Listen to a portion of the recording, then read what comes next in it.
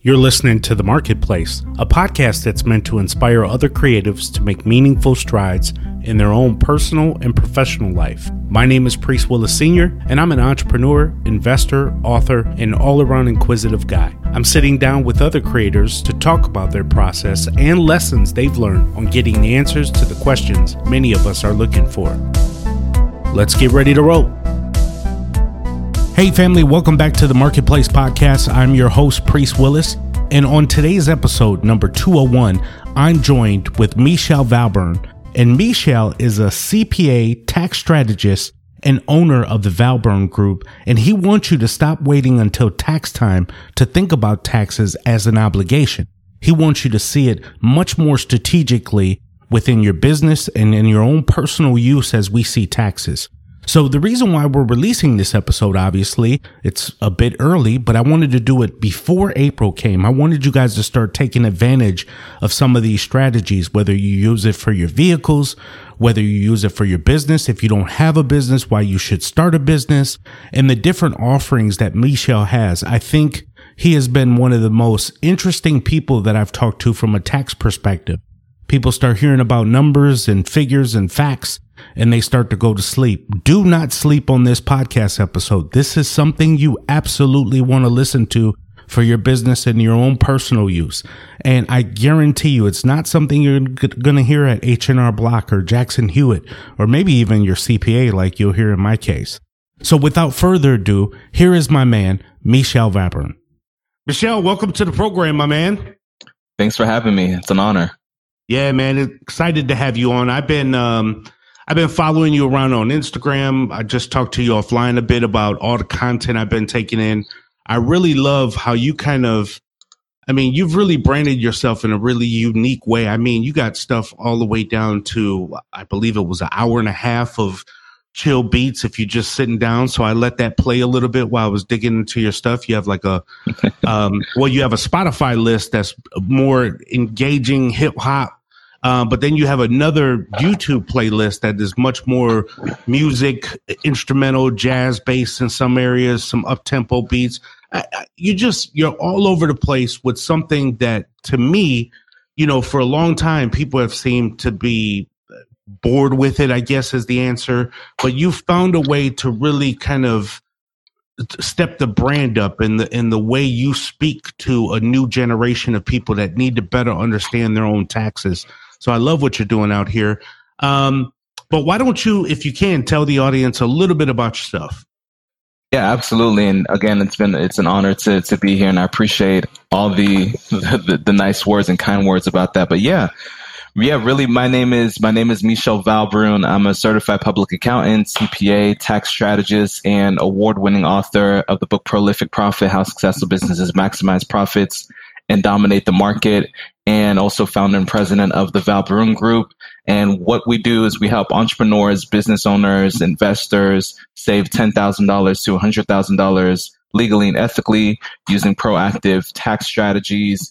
And really the way that looks like is we take our clients through a process and really do a deep dive on their life, their business, and really help them come up with a concrete plan in order to be able to save proactively on taxes. And I've been in the industry for over 10 years now. And actually in the past year, I've been able to help our clients save, over $9 million in taxes. So it's a real honor. And, just continuing to build out the brand, put myself out there. I'm also a writer and contributor for Entrepreneur Magazine. So it's a real honor. I actually released an article in December just talking about some year-end tax planning strategies. So you guys definitely could check that out. And yeah, this is what I do. I love doing it. I love seeing the results for people. And really, and this intro might be a little bit longer than you expected, but I did want to share. I did want to share a quick story as to like how I got into it and how it all really started for me. So, my parents were entrepreneurs. They actually had their own tax business, but I didn't think that I was going to get into taxes, and it was tax prep. So they're just more focused on tax prep. And, growing up, I always knew I wanted to be an entrepreneur. I wanted to get into business. And as I was in undergrad, one of my professors said that, if you want to own a business, if you want to get into be a really successful business owner, you need to get into accounting. He said accounting is the language of business. So that's what I did. So I ended up going to the University of Florida. It's like one of the top 10, if not 15, accounting programs in the country. Went there, and during that time, I actually volunteered at this organization called VITA. And what they do is they help lower income individuals be able to prepare their taxes for free. So I think if you make like less than 50,000, you can go ahead and work with someone there and be able to get your taxes done. And I was working with this couple, and they were entrepreneurs as well. They had a small business. It wasn't making a lot of money.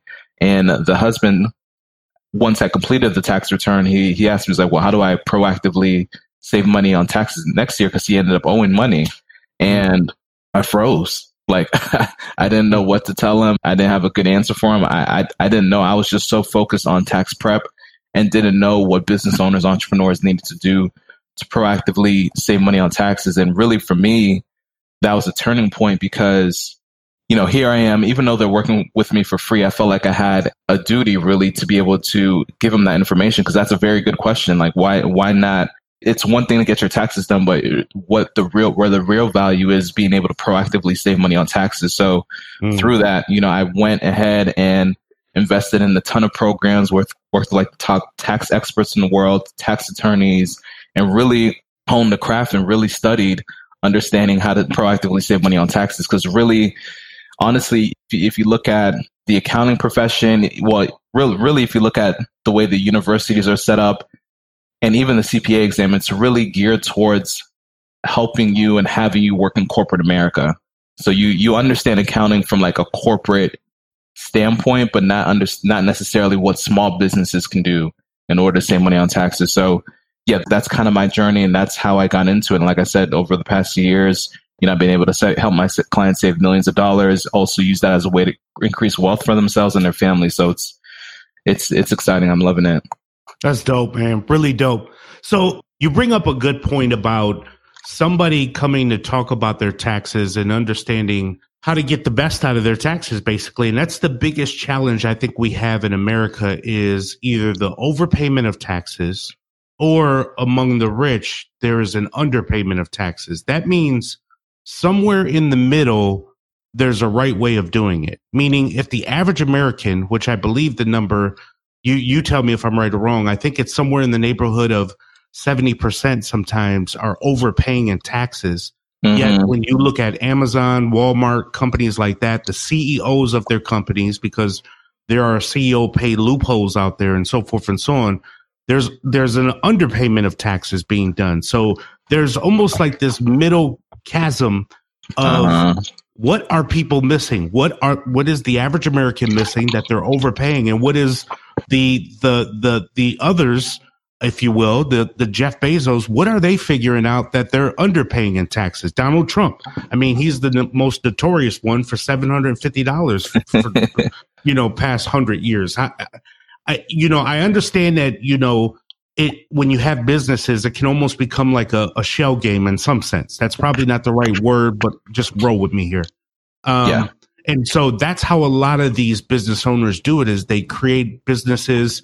Sometimes they're legal, sometimes they're not. I mean, I'm not here to get into the specifics of it, but the point is there's opportunities out there, Michelle, that, people are finding average people. How do I get into that? How do I start taking advantage? If I'm listening to this podcast just today, how do I jump into, I want to stop overpaying, I want to start underpaying? What do I need to be doing first? Yeah, that's a great question. So as it relates to saving money on taxes and just taxes in general, like you said, you brought up a great point, like 70% of people are overpaying in taxes. And I think some of your listeners or even just people in general may not really believe that and not be aware of that. So that's the first thing, is having that awareness. And just to help you guys get a little bit of awareness on this. So think about this. When you make money, you pay income tax. When you pay for something, you pay sales tax. When you purchase property, you pay property tax. When you sell the property for more than what you paid for it, you pay capital gains tax. Same thing with stocks as well. And then when you die, someone's paying estate tax, right? So it's like you're getting hit left and right with taxes all day, every day. And it really comes out to, like, if you really break it down, it comes out to like close to 50% of your income is going towards taxes. So, what I tell my clients, what I tell people is, Again, I walk them through a process called the CPA Success System. So I'm really big on acronyms because when I was in school, when I was studying for the CPA exam, I used acronyms to help me remember or memorize certain things that I needed to know in order to be able to pass these exams. So I created an acronym called the CPA Success System. It's a process and methodology that we take our clients through. The first part of that is clarity. So understanding currently where you're at with your situation. So now you guys have some clarity. You guys have the clarity of knowing that you're likely overpaying in taxes. The next part of that is power. So having the tools, knowledge, information that you need in order to be able to proactively save money on taxes. And the last part of that is accountability, is working with a professional in order to help you do that. So if you go through that process, you'll have a really good chance of being able to not only save money on taxes, but accomplish anything you want to. So that's one side piece. But specifically in the area of taxes, there's a saying out there that there's two tax systems in the United States. There's one for the rich and there's one for the poor. And personally, I believe that you don't have to be rich in order to be able to take advantage of the different things that are out there for taxes. Really, when it comes down to taxes, it's really the two tax systems is one for the enlightened and one for the ignorant. And when I say ignorant, I just mean it. If you look at the definition of ignorant, it just means a lack of information and knowledge. So having that knowledge is going to be able to help you and empower you to save money on taxes. So really, as it relates to being able to save money on taxes, there's really 6 big ways to do it.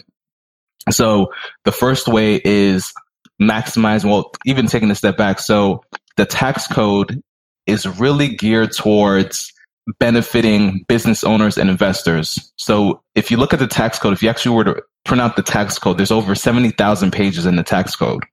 And if you believe it or not, at least 80% of it is actually geared towards telling you ways to save money on taxes. So it's just there's a small section of the IRS tax code that's telling you this is everything that you need to pay taxes on. This is everything that we consider income. And then here are all the other ways that you can be able to reduce that number or maneuver in a certain way. Because what the government realized is that by taxing people, you can actually influence behavior. And the behavior that the government wants society to really get into is becoming business owners and investors, because that helps the economy, that increases GDP, that circulates money. So wait, hold on there, Michelle. That is really good. So the government really wants to input taxes to drive a certain behavior, and one of the behaviors is starting a business. That is very, very key. Right there, what you just said. That is really good. So these tax codes are set up to drive a behavior. The behavior in some of these cases is business ownership. I know you're going to maybe talk about, I just bought a piece of property a couple of months ago. They're really trying to drive you in those directions, aren't they? They're really trying. Yep. Yeah, 100%. Because if you think about it, so as a business owner, what are you doing? So you're creating a product, you're creating a service for society. So that's one great thing. But then on top of that, you are employing people. So you're giving people jobs. And entrepreneurs and small businesses actually employ like 90% of the country. Like, we look at these big companies like the Amazons, the Walmarts, the Facebooks of the world, and we see these huge companies, Apple, and we're thinking that a lot of the employees and, the workforce is from those companies, but really, if you look at it, it's really small businesses that are employing the majority of the country. So they want to encourage people to become business owners, right? As business owners, again, you're scaling, you're creating this big business entity, you're spending money, and you're creating commerce in the country. So that's one thing.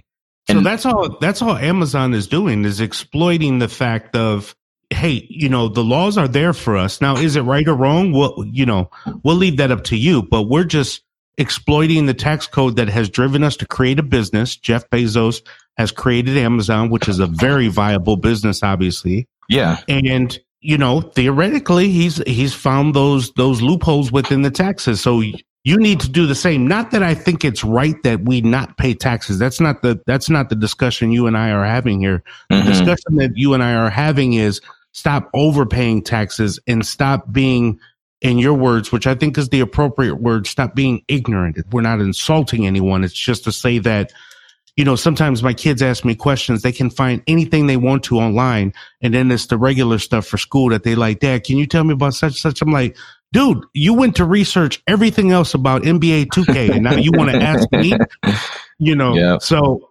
it's about us having knowledge, just as you said. So those companies are exploiting maybe isn't the right word, but they're just leveraging those tax areas. So your suggestion to a regular person is, hey, you need to be starting a business.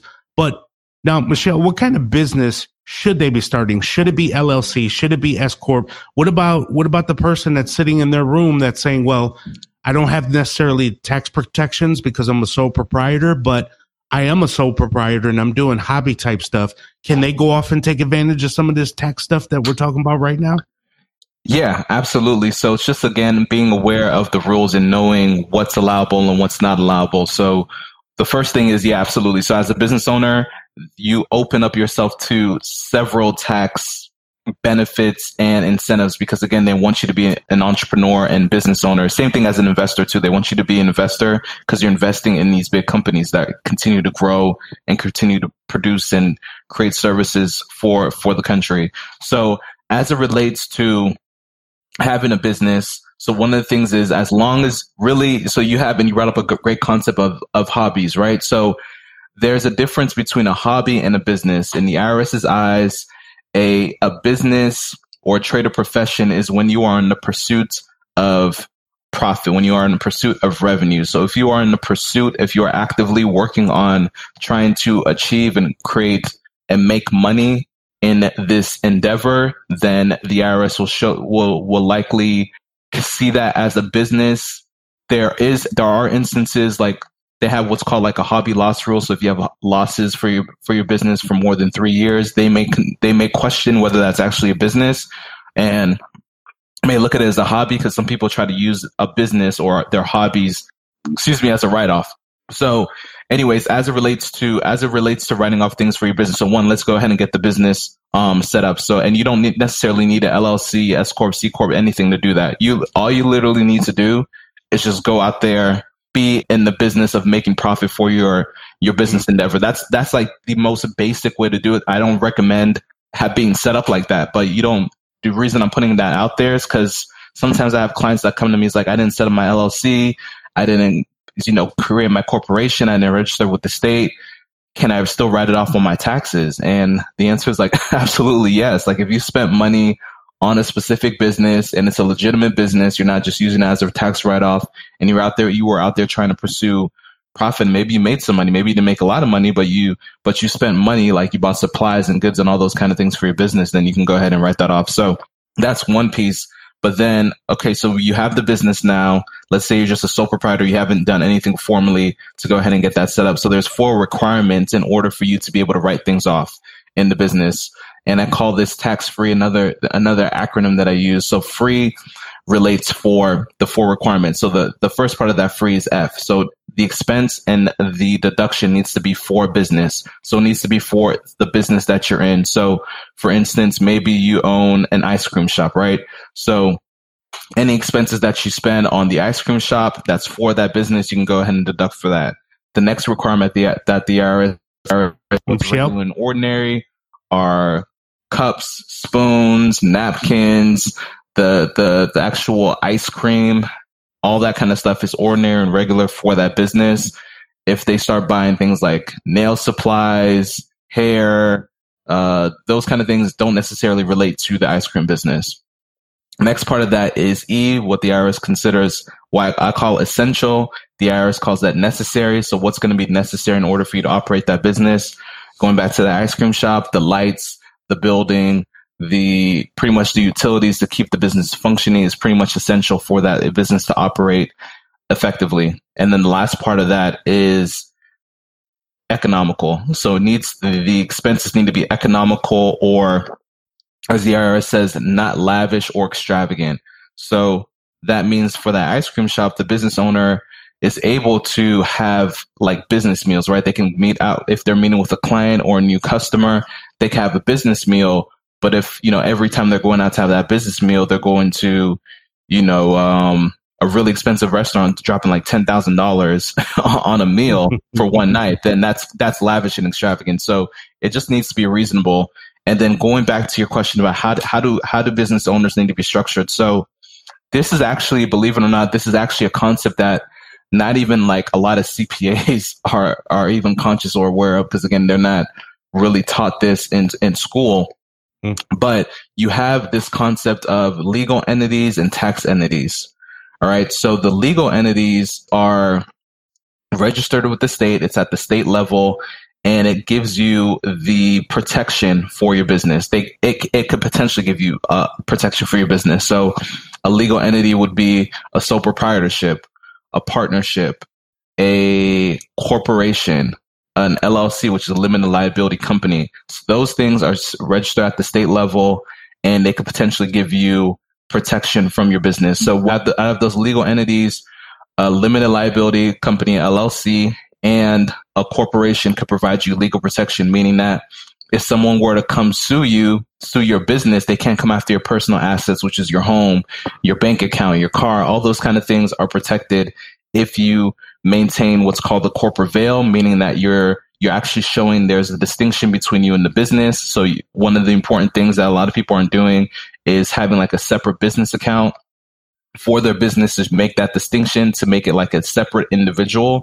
And that's what's going to give you that protection. So that's legal entities. And then on top of that, you have what are called tax entities. And that's how you're taxed. So you're taxed as, you could either be taxed as a sole proprietorship, a partnership, an S Corp, or a C Corp. And all of those have different impacts. So as an LLC, the great thing with the LLC is that you're able to pick how you're going to be taxed. So you have more options as to how you can be taxed. So you get the legal protection, which is amazing. You need to have that in place. But then you can go ahead and choose to, as a default, if you're just a one-person business, you're just a single owner, then the default setting is going to be a sole proprietorship. So you'll be a sole proprietor. What of those have the most tax benefits? Yep, so, I'm about to get into that. So you have the sole proprietorship.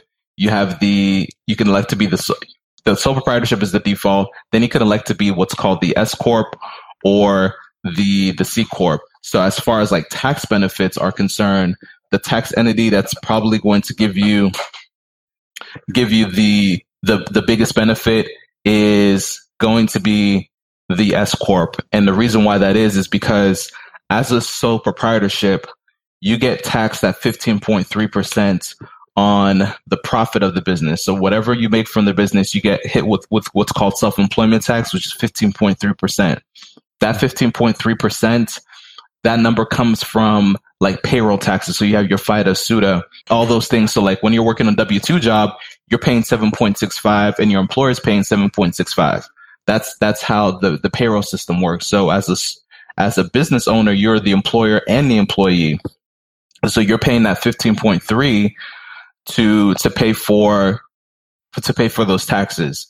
So the tax strategy there then is switching over to an S Corp, because with an S Corp, instead of getting hit with that 15.3 automatically on the profit of the business, that 15.3 then gets applied to the salary that you pay yourself. So one of the requirements is that you need to pay yourself what's called a reasonable compensation.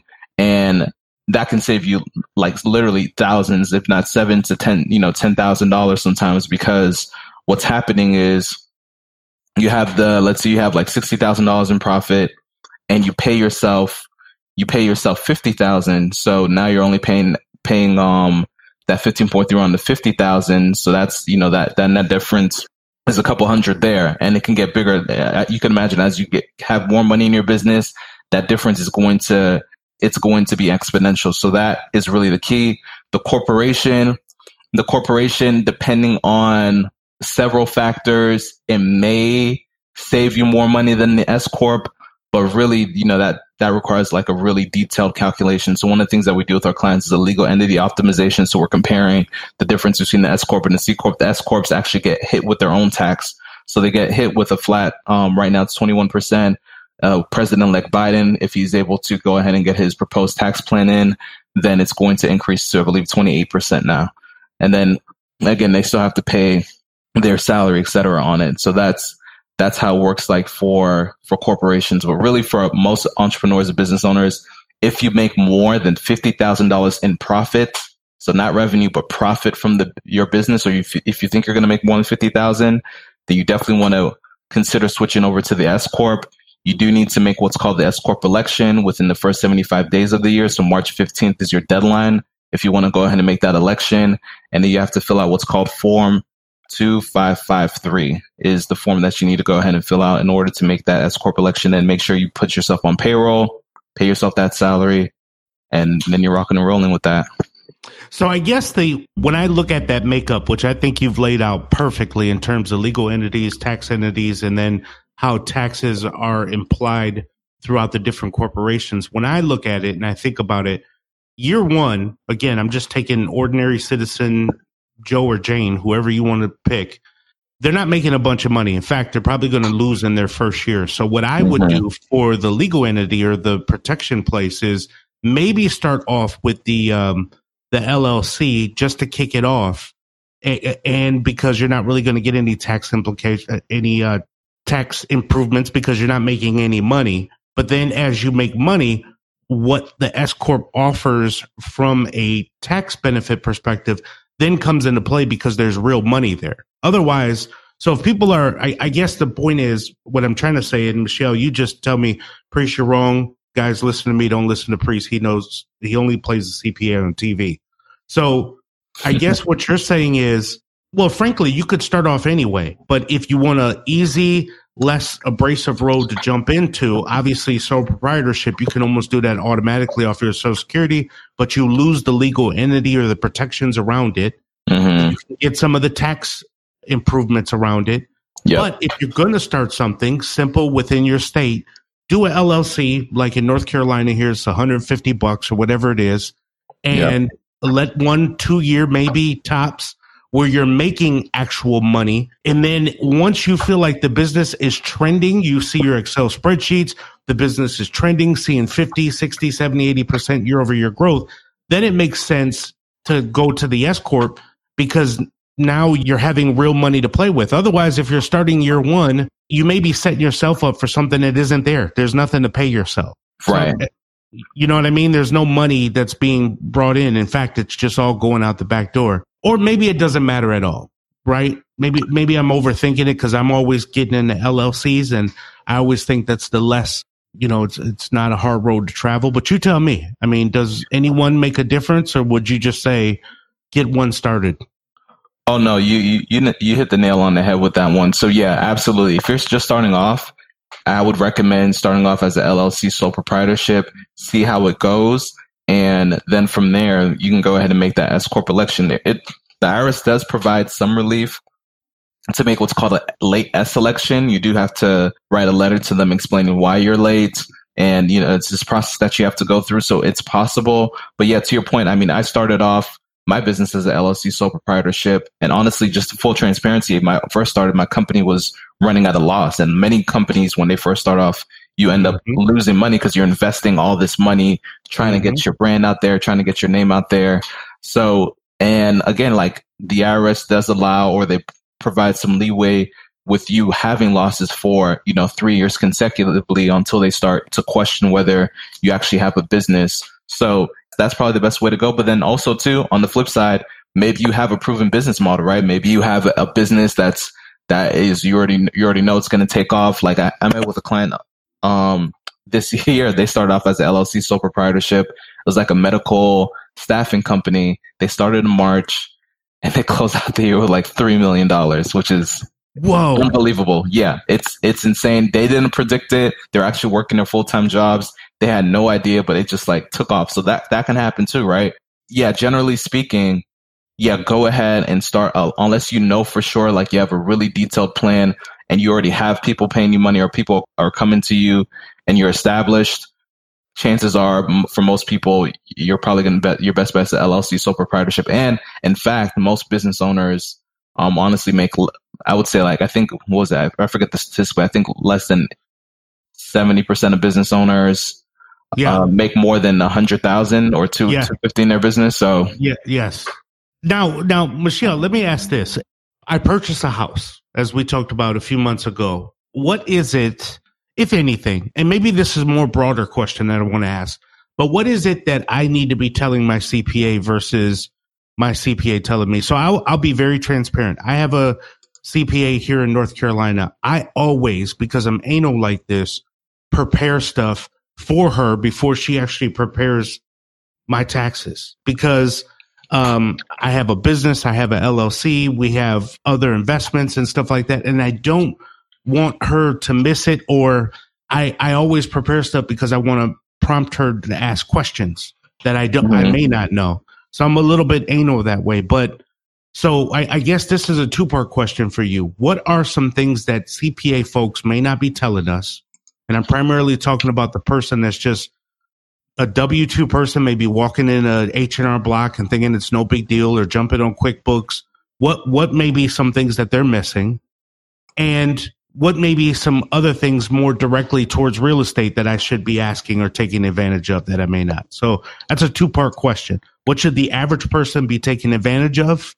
Either the ones doing their own taxes on QuickBooks or going into an H&R Block. And then separately, for those homeowners this year who jumped in the market, what are some things that maybe their CPAs are going to tell them that they should be taking advantage of? Yeah, that's a great question. So I'll start off with what the average W-2 worker could be doing. So again, like I said, the tax code really benefits business owners and entrepreneurs and investors. So with that, you're a little bit limited as to what you can do as it relates to taxes. So really your best bet is, one, you can take either what's called the standard deduction or itemized deduction. So the standard deduction is just the automatic deduction that you get as a tax filer. So for this upcoming tax season or for 2021, tax year 2021, they increase the standard deduction to $12,550 for single filers, and it is $18,800 for head of household, and I believe it's $2,500 for individuals filing jointly. So you have the standard deductions, automatic deduction. You don't have to do any work for that. You automatically get that.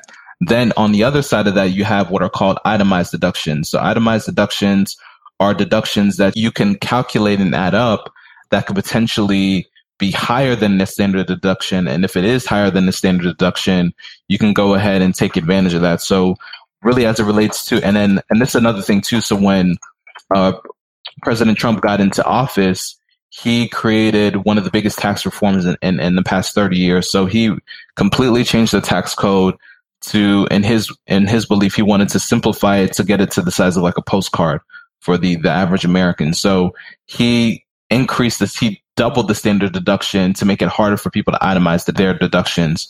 So as it relates to itemized deductions, you could deduct for medical and dental expenses that you pay out of pocket. You can deduct for taxes that you already paid for the year. So as a homeowner, you can deduct for property taxes, real estate taxes, et cetera. So you can add that up. Mortgage, you could pay for. There's another section with interest. This is also on the itemized deduction. So interest that you paid for the year. So the mortgage home interest that you paid, mortgage insurance premiums. Then you have gifts and contributions that you can write off as well. That's limited to your adjusted gross income. And so if you add all those numbers up and that's higher than your standard deduction, then that can give you some more savings. Also too, as just a W-2 worker, you want to make sure that you're taking advantage of your retirement plan that you got your job, your 401k, right? And 401k is actually just the section of the tax code. That's where the name 401k comes from. 401k, you can contribute for this tax year. I know for 2020, it was $19,500. I believe they're increasing that this year. But you can contribute to the 401k. So with the 401k, you can contribute that $19,500 pre-tax dollars. So that gives you an automatic tax deduction within the year.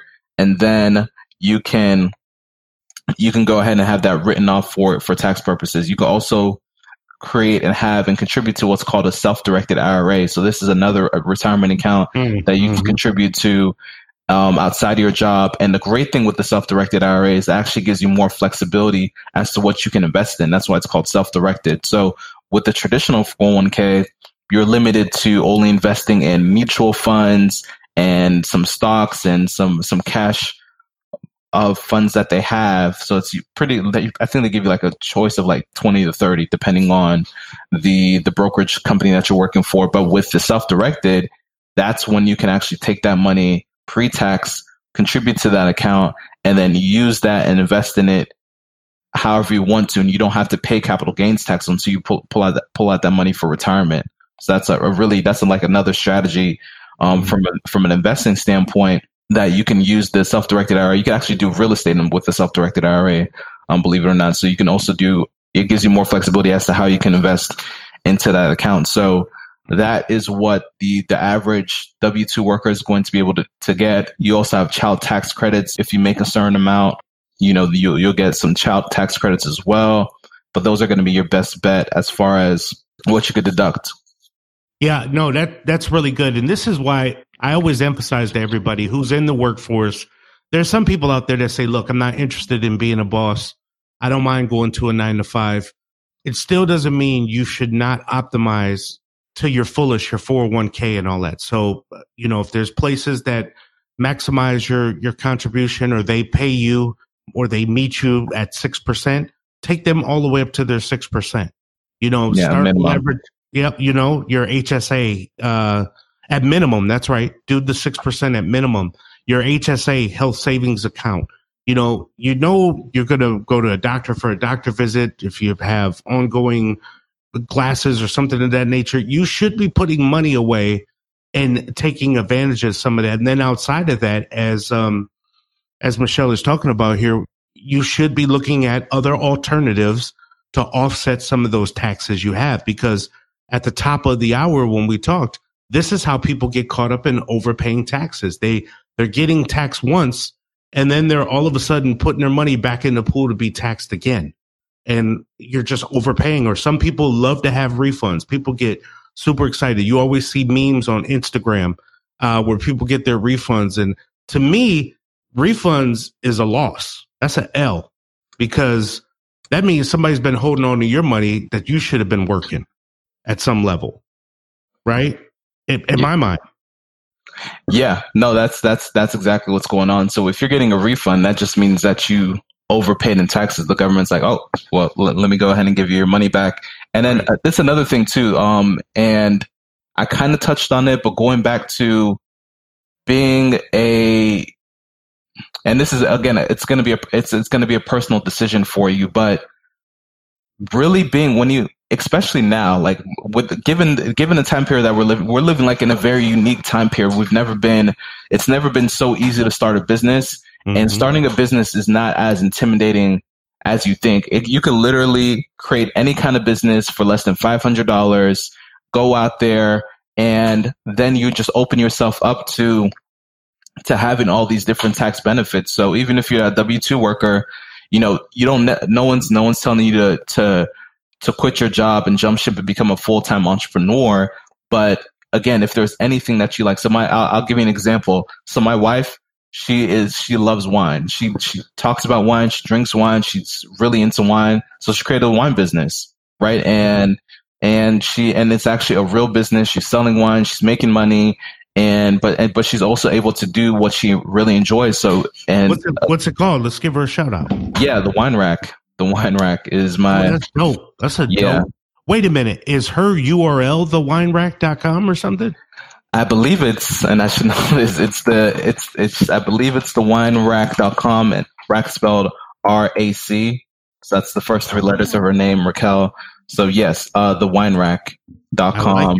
And she also coincident, and this is how she's taken it to another level. She loves traveling, right? So what she's creating, she also created what's called is Passport to Pinot. So she does guided wine tours with individuals, creates packages for them. So if you wanted to go to Napa Valley or Paris or Naples, or all these places where there's a huge wine presence and there's vineyards and all that kind of stuff, she also has tours that she does, and she still has a full-time job. So it's not as difficult or challenging, but again, it's a personal decision, and not only from a tax perspective, if we really want to get into it, Priest, but like creating wealth in this country. Like you can only you can only make so much at your W-2 job. You can only make so much at your job. But as an entrepreneur, business owner, it's unlimited the amount of money you can make, and you have more control of your destiny. But again, it's a personal decision. But going back to your question, I don't want to get too off topic. No, because you are hitting on the right points. I think that, I don't want to, and we shouldn't leave any. If you have a business, you can do what's within your home that you use exclusively for business and use it often. Then you can deduct a portion of your home expenses take that as a deduction for your business. So your utilities, property taxes, etc., can be used. You take the square footage of that home office space divided by the square footage of your total home. Let's say that's 10%. So 10% of those items could be deducted for tax purposes. So that's one thing. You also, like I talked about with the itemized deduction, you have the mortgage interest that you can deduct, property taxes you can deduct. So that is going to be some more tax deductions for you if you're itemizing your deductions. Also, you have the home sale exclusion. So if you sell your home, you have the property, you have the capital gains tax that you would have to pay if you sell property for more than what you paid for it. But then you have the home exclusion, which allows you to be able to sell your property and then be able to exclude, I believe, up to $250 of the sale of the home from taxes. So that's a great benefit. So that's what you get just as a regular, just home owner. But then on the investment side, again, remember, they want to incentivize you to be an investor. And again, and why do they care about people become an investor? So as an investor with properties, you're creating housing for people. So this is, again, the government doesn't want to spend, they don't want to spend tax dollars doing these things. They don't want to provide housing. They don't want to have to figure out and manage and handle all people. So if someone's willing to take that on and willing to put up their money to do it, they're all for it. So they're going to give you the benefits to do that. So as an investor, you open yourself up to other tax strategies as well. So if you have a property, if you own a property, and again, there's a lot of other benefits on top of the tax benefits. Again, a very great way to be able to create wealth for yourself and your family. But as a real estate investor, if you own property, you can go ahead and deduct for the expenses related to maintaining it and having that property. So you could write off for advertising. You can write off for auto and travel. So I actually recently did a post on traveling. So if you're visiting that property, you could be able to deduct for that visit. So let's say you're spending money on, maybe an Uber or a Lyft or a taxi to be able to visit that property, or you're driving there to see the property, the mileage from that, you can be able to deduct for that. Cleaning and maintenance is another thing that you can deduct for property. Legal and professional fees. So if you're working with a CPA, you can be able to be able to write that off as well. So those are the kind of things. Management fees, like there's just a ton. Repairs. I mean, there's a ton of things. And then again, as just a W-2 worker, if you want to work with a CPA tax preparer, that's cool. But you don't get a deduction for that. You do get the deduction then, again, if you're a business owner or investor, because they want to incentivize you to do these kind of things. Yeah, that makes sense.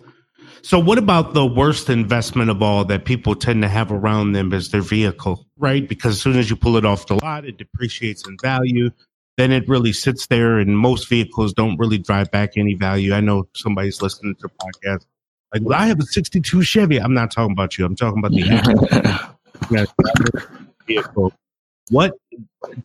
Are there any benefits that they have? I mean, I think I watched a TikTok or something, or not a TikTok, but an Instagram reel a week ago where somebody was like, what is the one thing you heard that you feel is illegal? And I think somebody said that they could write off parts of their vehicle over a period of time. What's the right information about a vehicle that you could take advantage of?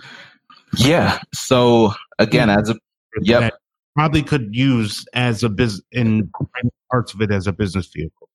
Yeah. So as a business owner, you can write off your vehicle or a portion of your vehicle.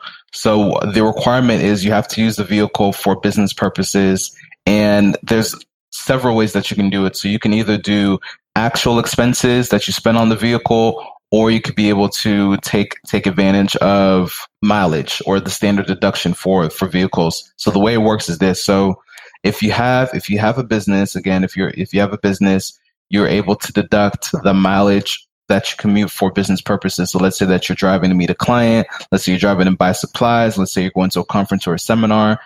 Anything related to your business, you're able to deduct 56 cents for every mile that you drive during the year. One of the things that people don't often do, which you need to do and what's actually required, is for you to document and record those miles and have detailed records of the miles that you're driving to be able to go ahead and calculate that. So that's the standard mile. Then that's the easiest. Usually it makes sense to do that if you have an economical vehicle. So if your vehicle is not like a gas guzzler, the maintenance is low on it, maybe you have a hybrid or some kind of economical vehicle, maybe a Honda Accord or something like that, then you probably mileage is going to be your best bet in that instance.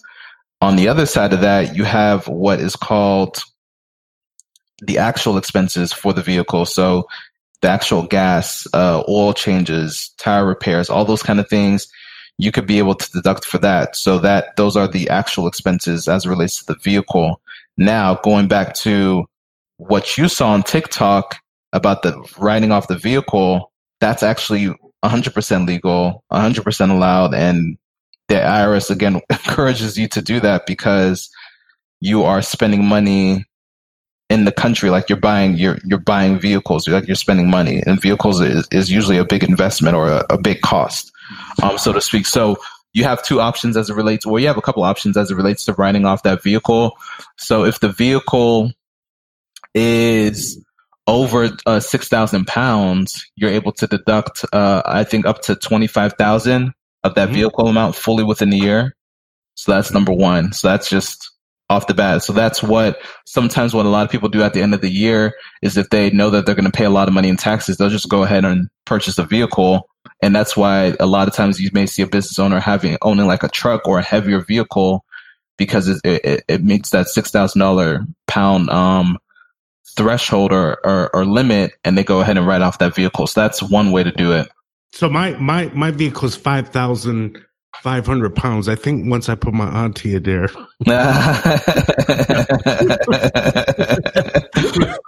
We should just keep her in there, and then I'll get the write off. No, let me stop. I'm just kidding. Okay, go ahead. I shouldn't have done this. That's funny. Go ahead.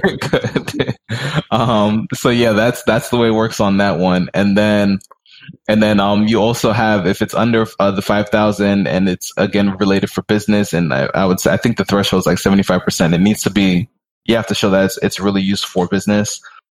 Then you can take a depreciation. You could take big chunks of depreciation with that year. So the first year you put in service, you can write off 10,100 on that. The second year you can write off 16,100. Third year you can write off 9,700. Yeah, and then that's what you were saying. Year, yep, each preceding year 5,760. And this is all legal, ethical. This is totally legit. Yeah, so that's one. Then you have another concept called bonus depreciation. So, and this is probably the method that most people are going to probably go into because you get bigger deductions. So if you add bonus depreciation on top of that, then you could actually write off 18,100 the first year, and then the rest of the preceding years you can take off the same amount. So that's how it works. It doesn't have to be a brand new vehicle. It just needs to be new for you, placed in service that year, and as a business owner, you could do it. Wow. Michelle, the reason why this is so shocking is because my CPA hasn't volunteered this information. Like, no, she's never asked me, hey, do you have cars or did you buy it? I mean, they don't deep dive, right? And this was what I was driving to earlier, was like, I feel like I have to pull like, hey, what about this? I got this. What did we do here? This, that, and the other. I mean, the jewels you drop in here, brother, is like, I know, I think we probably may be wrapping up, but I think a very important point that I want to drive home and I didn't bring up before is, yes, with your CPA, I'm sure they're a great person. I'm not calling them incompetent or negligent or anything like that.